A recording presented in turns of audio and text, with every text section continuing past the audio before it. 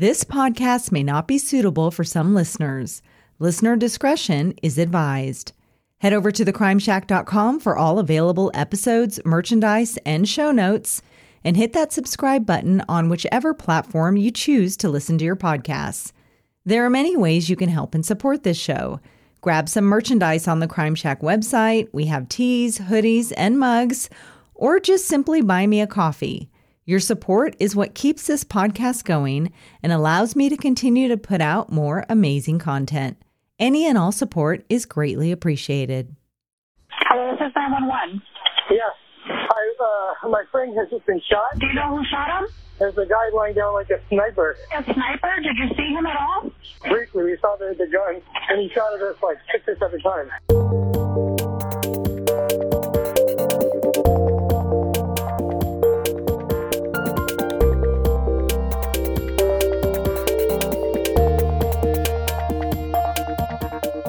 Welcome back to another episode of the Crime Shack podcast. It's been a while, but I'm happy to be back and have another insane story for you. In this episode, we'll be going on a bizarre journey into the twisted world of a couple whose bitter marital and custody dispute took a sinister turn. This case, like so many others in the true crime world, serves as a stark reminder that murder and attempted murder rarely go unnoticed. Justice always has a way of catching up with those who believe they've gotten away with the unthinkable. In this cautionary tale, we'll unravel the intricate web of deception, greed, and desperation that led to a shocking plot that almost ended one man's life. So let's dive headfirst into the chilling tale of Greg Mulvihill and Diana Lovejoy. Greg Mulvihill was born on September 30th, 1970, and moved to Southern California in the year 2000. Friends and family described Greg as a mild-mannered, overall great guy. When on a dating site in 2004, he met 33-year-old Diana Lovejoy, and the two bonded over technology and fitness. Their friends recalled that the couple seemed like a perfect match. They were both outdoorsy people and both wanted to settle down and have children. After a couple years of dating, they married in August of 2007 and bought a beautiful home in Carlsbad, California, which is a fairly small, upscale town of about 115,000 people located about 80 miles south of Los Angeles. Over the next few years, they wanted to grow their family and attempted to conceive, only to sadly suffer 8 miscarriages. Then finally, after 5 years, they were able to have a baby boy in September of 2012. But the stress from the miscarriages took a toll on their marriage. Immediately following the conception of their son, Diana and Greg stopped having sex and essentially became like two strangers living under the same roof. They tried marriage counseling, but their relationship continued to decline. Then 2 years following the birth of their son, Greg lost his job and Diana became the sole provider. Greg then became the primary caretaker of their son, but they were able to hire a part-time nanny to help out. In addition to being a software technical writer, Diana was a sports instructor and triathlon competitor and ventured into the YouTube world where she would create videos of her working out and creating quick, wholesome meals to eat on the go. I'm Diana Lovejoy, and quick meals are my specialty. I know that you don't have all day. We've got mouths to feed. Welcome to my kitchen, where I really like to cook, but I'm often short on time, so speed is the hook. Although Diana seemed to be doing well with her ventures, friends remembered she was constantly complaining of feeling tired, and they thought she was possibly ill. Diana herself believed that she had fibromyalgia and was convinced her son also suffered from some unknown disease that involved his kidneys. Even though she believed he was sick, She refused to have him seen by any specialists at the hospital and insisted to nurses and doctors that he needed large doses of guaifenesin, which is like a Mucinex-type drug. Greg didn't believe his son was ill, and this became a conflict in the couple's relationship.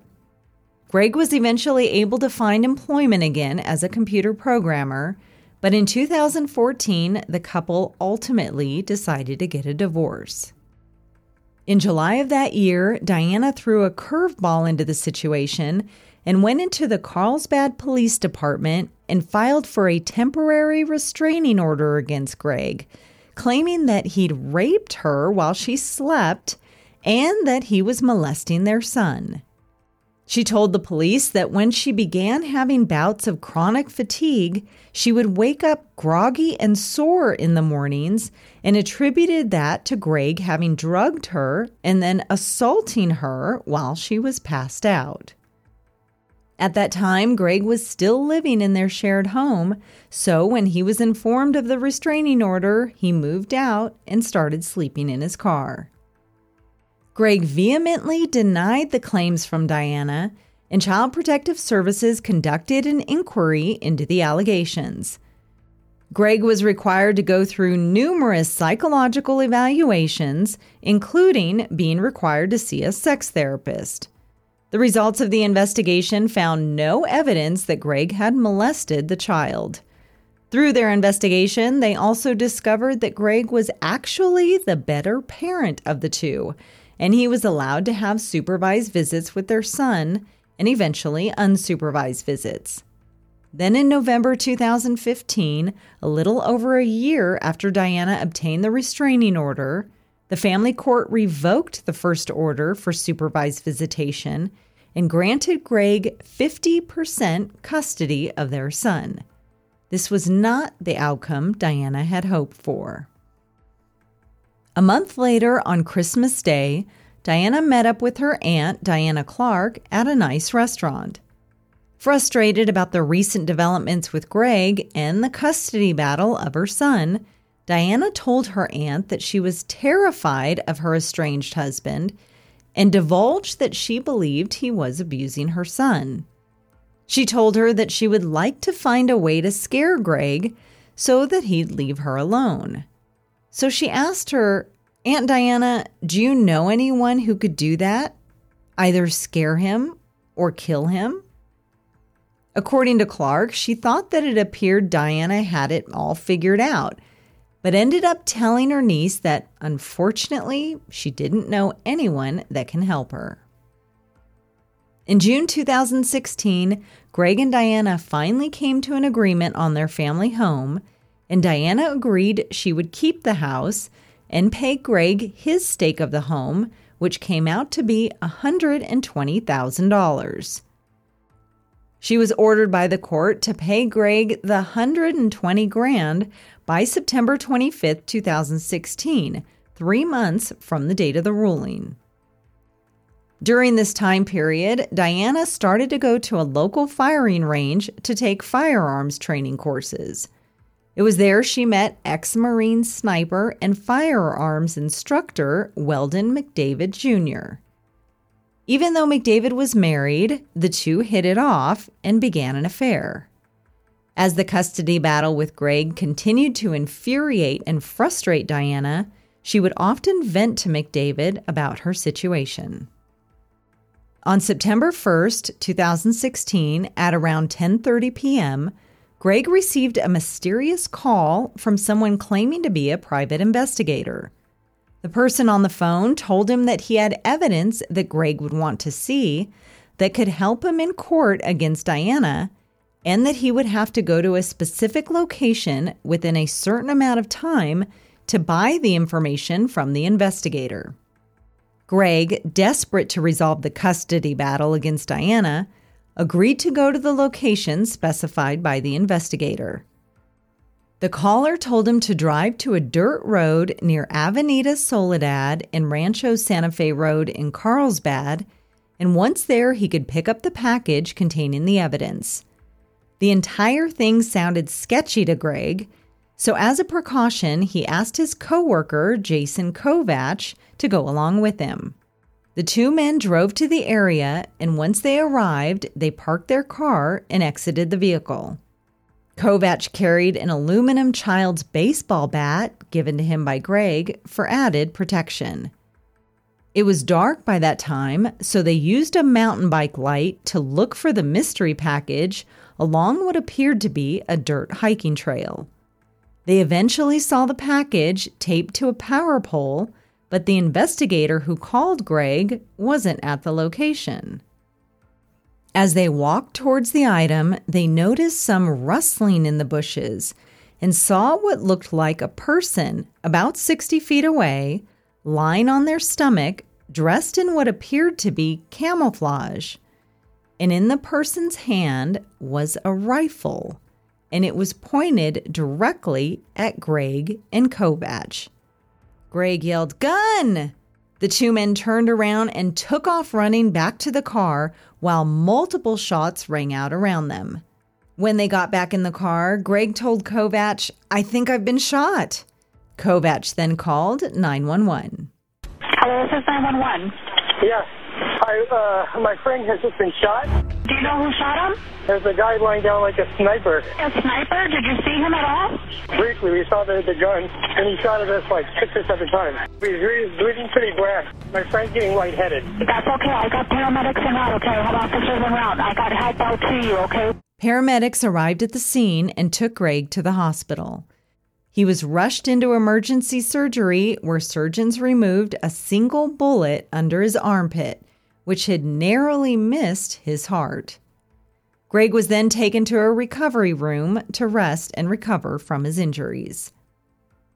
Authorities arrived at the hospital and began their questioning of Greg and Kovach about what had happened that night.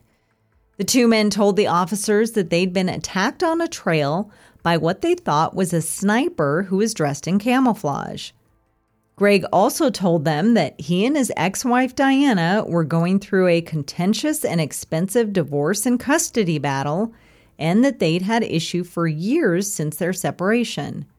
He told them about Diana believing that their son had some sort of disease or illness, even when people would tell her otherwise. After hearing the recounting of events from Greg and Kovach, police believe they had an active shooter situation on their hands and began to cordon off the areas surrounding the crime scene. But after they obtained more information about the shooting from Greg and his friend, it began to sound like more of an intentional shooting rather than a random attack. At around 3 a.m. that same day, officers paid a visit to Diana's home to ask her a few questions. They told her about what had happened to Greg and that he'd been shot. Diana's reaction to their questions was odd, to say the least. Instead of being shocked or upset or saddened by the news, she was giggling.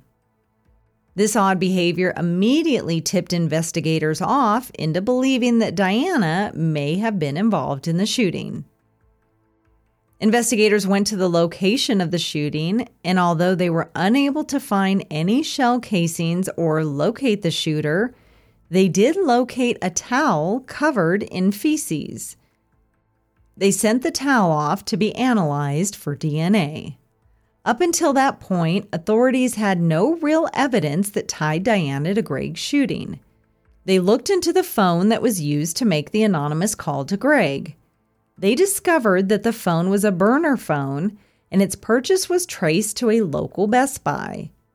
In August 2016, police obtained the video footage from that particular Best Buy, showing the individual who had purchased the burner phone, and they were stunned. It was none other than Diana Lovejoy. During questioning by police, Diana was shown the video of her purchasing the phone. She admitted she did purchase it, but that it wasn't for her. Instead, it was for a man that she'd hired to scare her estranged husband, Greg Mulvihill, into giving her full custody of her son before their divorce would become final. She emphasized, though, that she would never hurt Greg. She told them that the man who she had allegedly hired was a local gun instructor named Weldon McDavid. Now that authorities knew about McDavid, they obtained a DNA sample from him and awaited the testing results against the feces-covered towel. When the results came back, they were a match to McDavid. A search warrant was then executed at McDavid's residence. In his home, investigators located the AR-15 that was later identified as the same gun used in the shooting. They also found other guns, as well as a silencer in McDavid's garage and a blast bag which contained 7 spent shell casings. Cell phone tower data also placed McDavid and Diana near the hiking trail the night of the shooting. With the evidence now mounting up, McDavid was brought in for questioning. He denied everything. He denied knowing Diana and certainly denied shooting Greg.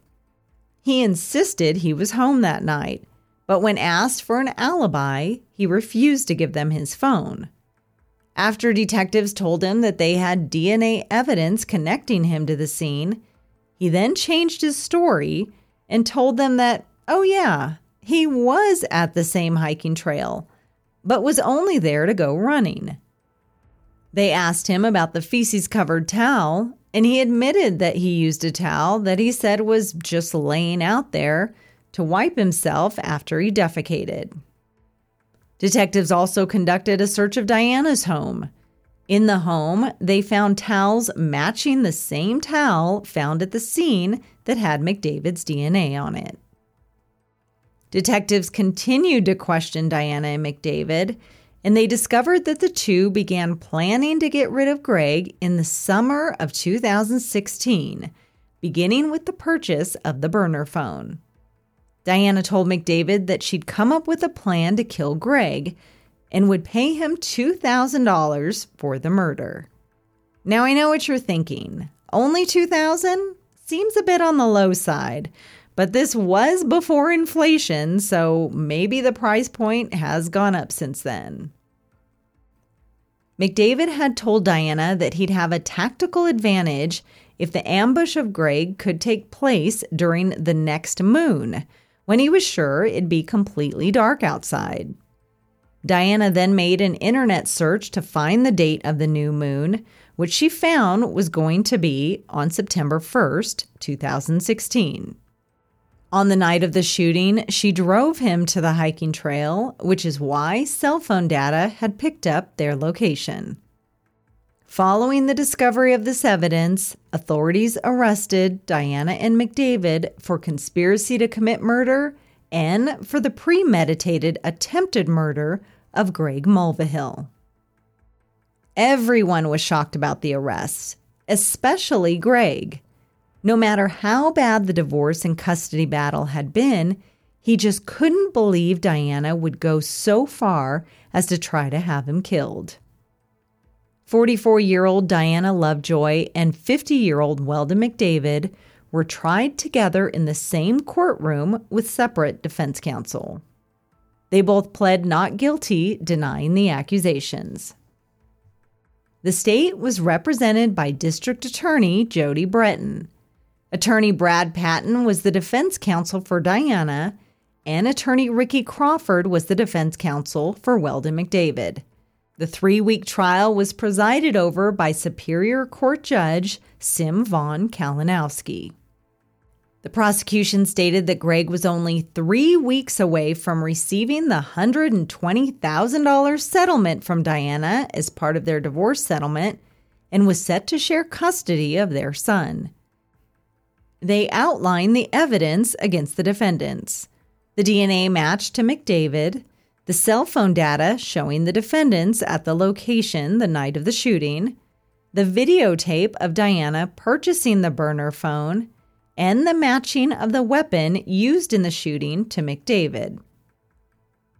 And in regards to the motive, they stated that Diana wanted sole custody of her son and that she was in dire financial trouble and did not want to pay Greg the $120,000 for his stake of the house. Greg Mulvihill, now fully recovered from his injuries, took the stand, testifying against his ex-wife and her lover. He testified about his and Diana's troubled divorce and issues with the custody of their son. He detailed his recollection of the night of the shooting and that he'd heard one gunshot and thought he'd been shot in his back. When he turned and ran from the gunfire, he heard 6 or 7 shots several seconds later. After the second time of shining the light on it and staring at it for a second, I realized I was looking at a barrel and a scope of a gun. I could see Jason, and he was probably 30 or so feet ahead of me, heading back towards the car. And while we were running, I heard about 6 more rapid gunshots. Greg testified that his coworker, Jason Kovach, was not injured. Diana chose not to take the stand in her own defense. Her defense attorney, Patton, told the court that Greg had threatened Diana by telling her that if she tried to get sole custody of their son, he would do something to her, and that she was afraid of him. Patton told jurors that Greg and Diana had amicably settled their divorce 3 months prior to the shooting, and that they shared 50-50 custody of their son. He told the jury that, quote, "At no time was there a discussion, an agreement, a plan, a conspiracy to murder her husband." Patton explained that Diana had taken out a temporary restraining order against Greg because she claimed he was abusing her and their son. After the restraining order lapsed, Diana was still concerned about Greg, but did not discuss any type of conspiracy with anyone to murder him. McDavid opted to take the stand and testify in his own defense. He stated that he and Diana had a sexual relationship for 2 weeks, beginning in late June, and explained that Diana had vented to him about her custody battle with her soon-to-be ex-husband, telling him that she'd been trying for years to get someone to do something about Greg abusing their son. He was upset for her and told her that he would protect her and help her out with the custody battle. They both discussed this idea of luring Greg out to an area where McDavid could scare him. Then Diana would get custody of her son. He didn't deny calling Greg that night to arrange the meeting, but testified that he was never asked to perform a violent act and never agreed to do so, and claimed that he was never offered money by Diana. In fact, he said that if Greg were not guilty of the abuse allegations, that he would not have shown up to try to obtain the evidence that night. He said that he chose the isolated dirt road because it was secluded, but not so secluded that it would discourage Greg from showing up at all. He stated that his plan was to get information from Greg that could be used against him in family court, but insisted that they never discussed hurting Greg. When asked if he tried to murder Greg, he said that he didn't attempt to murder him, but was rather simply trying to shoot the flashlight out of his hand. He stated, quote, "The target I missed was a flashlight. I would not miss a man-shaped target from that distance." He said that he fired 6 shots in the air after he heard one of the men say they had a gun, and stopped firing when the men began running. McDavid also stated that due to his training in the military, if he'd really intended to gun down Greg, he would not have missed the kill shot, saying, quote, "I could hit that person center mass 100 yards away without any problem." In District Attorney Jody Breton's cross-examination of McDavid, she said that his Marine training would have allowed him to see if Greg was in fact armed or not. She asked him if he'd checked the scope of his gun to see if Greg had a weapon as he was walking towards the pole. McDavid responded that he did not check before firing. The defense called several other witnesses to the stand. Vincent Kaiser, a Marine Corps gun expert, testified that he knew McDavid and said that he'd be capable of hitting a target at that range 10 times out of 10. Colleagues of McDavid's were also called to the stand, including Dr. Barry Redder, a pediatric dentist who knew McDavid for 10 years and had taken firearms classes from him. Redder stated that the two had used rifles and pistols during the classes and that he was certain that McDavid would not miss a target from 100 feet away. A veteran Marine, Christopher Lozano, testified that he knew McDavid through the School of Infantry at Camp Pendleton and said that McDavid was an expert-level shooter, even in conditions where there was very little to no light. But the state cross-examined Lozano and asked if it was possible that McDavid could have been out of practice. I mean, it was 8 years ago that he'd served in the Marines. In addition, he could be less of an efficient shooter at night due to aging and poorer eyesight. Weldon McDavid's wife, Leah McDavid, was also called to the stand and testified about particular gun parts that she found in her home after her husband's arrest and after the search warrant was executed. She stated that she had no issues with multiple guns in her home. On November 13, 2017, the jury rejected the defense's argument, and after 2 days of deliberating, the verdict was read first for Diana Lovejoy. They found Diana guilty of conspiracy to commit murder and premeditated attempted murder. Verdict. We, the jury, in the above entitled cause, find the defendant, Diana Jean Lovejoy, guilty of the crime of attempted murder of Greg Mulvihill in violation of Penal Code Section 664/187, paren A, paren 1, as charged on count 2. We further find true the allegation that Diana Jean Lovejoy acted willfully, deliberately, and with premeditation within the meaning of Penal Code Section 189. We further find true the allegation that Diana Jean Lovejoy was vicariously armed with a firearm within the meaning of Penal Code Section 12022, paren A, paren 1, dated 11/13/17, signed foreperson.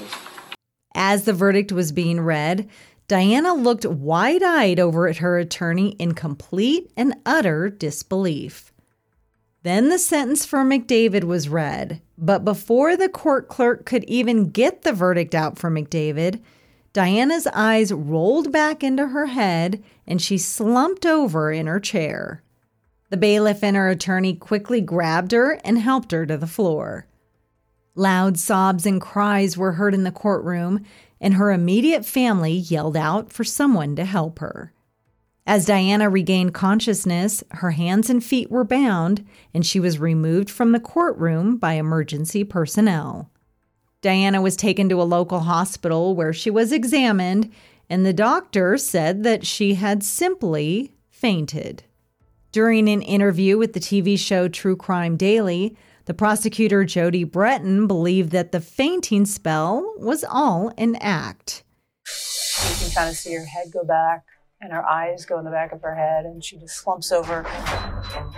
And it was a pretty loud, audible clunk when she hit her head on the table, and then she kind of spills over onto the floor. I am skeptical because she's somebody who will hire a person to kill her ex-husband. She's someone who will accuse her ex-husband of molesting and sexual assault. So I would not put it all past her. When she was brought back into court about a half hour later, she outwardly cried before speaking in court and still staunchly held on to her claims about her husband. I was sexually abused, and I witnessed my son be molested once, and I did take all the steps I possibly could to ameliorate that situation. She said she felt she didn't have a voice during her trial and said that she was not capable of the crime of which she was convicted, saying, quote, "I would never take my son's father away from him. I would never be able to do that." She then accused the detective who spearheaded the case of lying and talked about a family member who testified in the trial as being manipulative and horrible.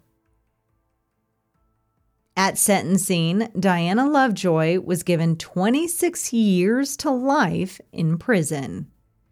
Weldon McDavid was also convicted of conspiring and attempting to murder Greg Mulvihill and in addition was convicted of intentionally discharging a firearm with intent to inflict great bodily injury.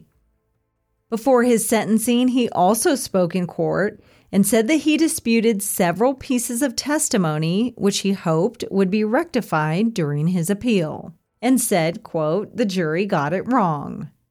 He finished his statement by saying, "I did not intend to shoot Mr. Mulvihill.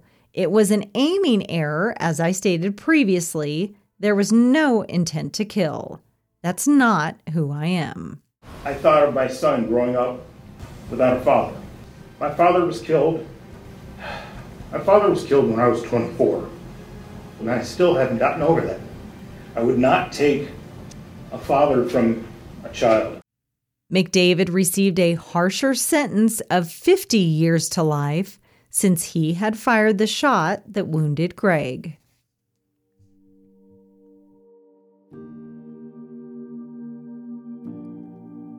Following Diana's conviction, Greg Mulvihill regained full custody of his son. In December 2019, following a civil suit filed by Greg, a judge ruled that Diana and McDavid must both pay Greg more than $1 million in compensatory damages and also awarded him $500,000 in punitive damages. Diana Lovejoy thought she had the perfect plan. She thought she had it all figured out. She didn't want to give Greg $120,000, and she wanted full custody of her son. But her greed and her botched plan landed her and her lover in prison for decades. She is currently serving out her sentence in the Chowchilla Women's Prison in California. She'll be 64 years old when she'll be eligible for parole in 2036, and her son will then be 24 years old. That'll do it for this episode. Thank you for listening. If you'd like to support this show, please visit our website at thecrimeshack.com. Your support and donations are what keep this podcast going. Also, be sure to connect with us on social media. All of our links to our socials are on our website. See you in the next episode.